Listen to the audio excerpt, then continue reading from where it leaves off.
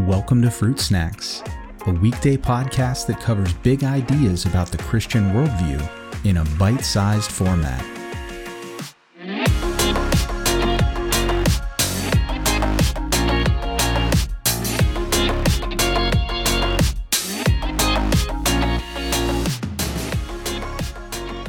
Hey everyone, welcome back to another Fruit Snacks, and today we're going to finish up this week looking at the Omni attributes of God.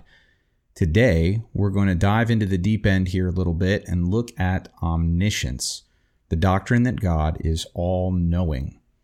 Now, your dictionary definition of omniscience would probably be something along the lines of the following: that everything that God knows is true, and nothing that God knows is false. In other words, God doesn't have any bad information about anything. God knows everything that is true, and he only knows true things. On the face of it, that's fairly straightforward. But just like all the other doctrines we've looked at, once you look at it a little bit more closely, you end up into some sort of philosophical or theological quagmire. And omniscience is certainly no different than that. In fact, it might be one of the most hotly debated of these attributes we've looked at this week, because the notion of free will and whether or not we actually have it is all tied up into this doctrine of omniscience.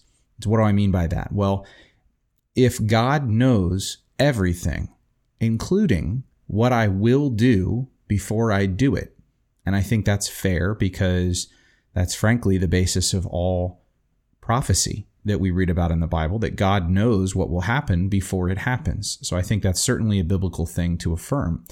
But if that's true, if God knows everything I'll do before I do it, then how can I say I have any free will? If God knows what I'll do before I do it, then I have to do it.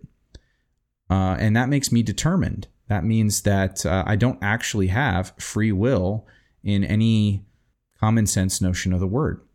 So the question then becomes, does foreknowledge and God's foreknowledge and the fact that he knows these things, does that equal determinism? Should we all be determinists? Well, there's a few things that we need to consider in terms of rounding out a doctrine like this. We need to, just like always, approach things from the whole counsel of Scripture and try to take other things that we see there into account. For instance, we know that the Bible actually assumes free will.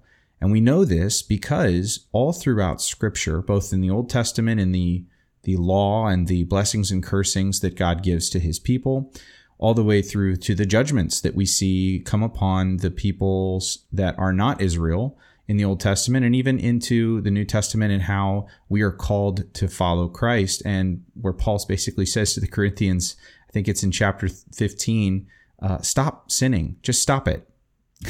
As if it was in their power to do so. And so what we see again and again in Scripture is that people are rightly punished for bad moral choices, and they are rightly praised for good ones.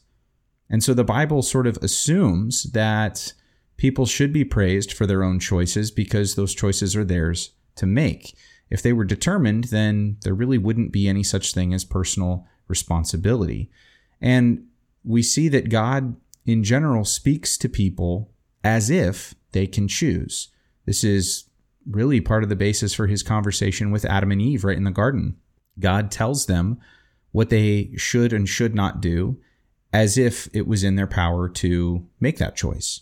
And so there's just sort of this general assumption in the way the Bible is written, both from man and God's perspective, that free will is real.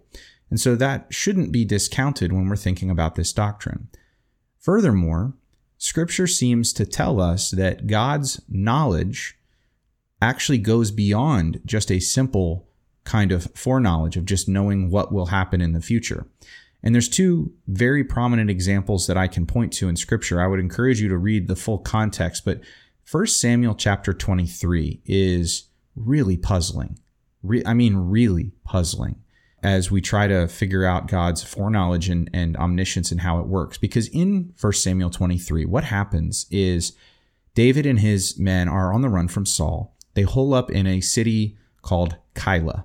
And over the course of events, I'm giving the Reader's Digest version here, but over the course of the events, David gets word that Saul is on his way to the city. So David inquires of the Lord, hey, should I stay in the city or should I leave? And God tells him, you should leave. And then David follows up with a question and says, if I stay, will the men of Keilah turn me over to Saul? Will they give me up? And God says, yep, they will. If you stay, then you're toast, basically. So that night, David and his men, they pack up and they leave. They sneak out of the city. And then Saul hears while he's still on his way to Keilah, he never actually gets to the city. He hears that David and his men have snuck away, and he turns around and he goes home.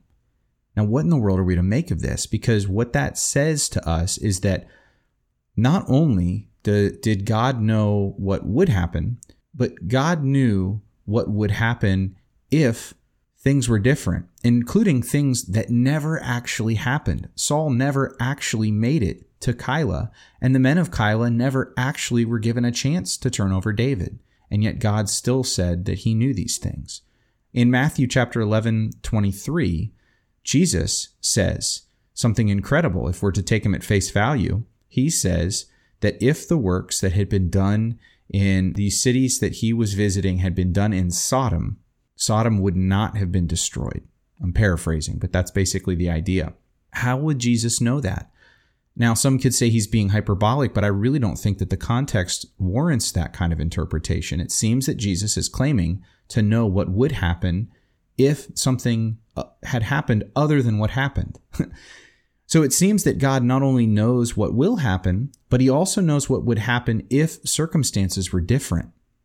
Now, with regard to free will, we can therefore say, and I think biblically, because we have passages like 1 Samuel 23 and Matthew chapter 11, that God knows what I will freely do in any, or we could even say in every circumstance. So his knowing my choices doesn't have to determine them.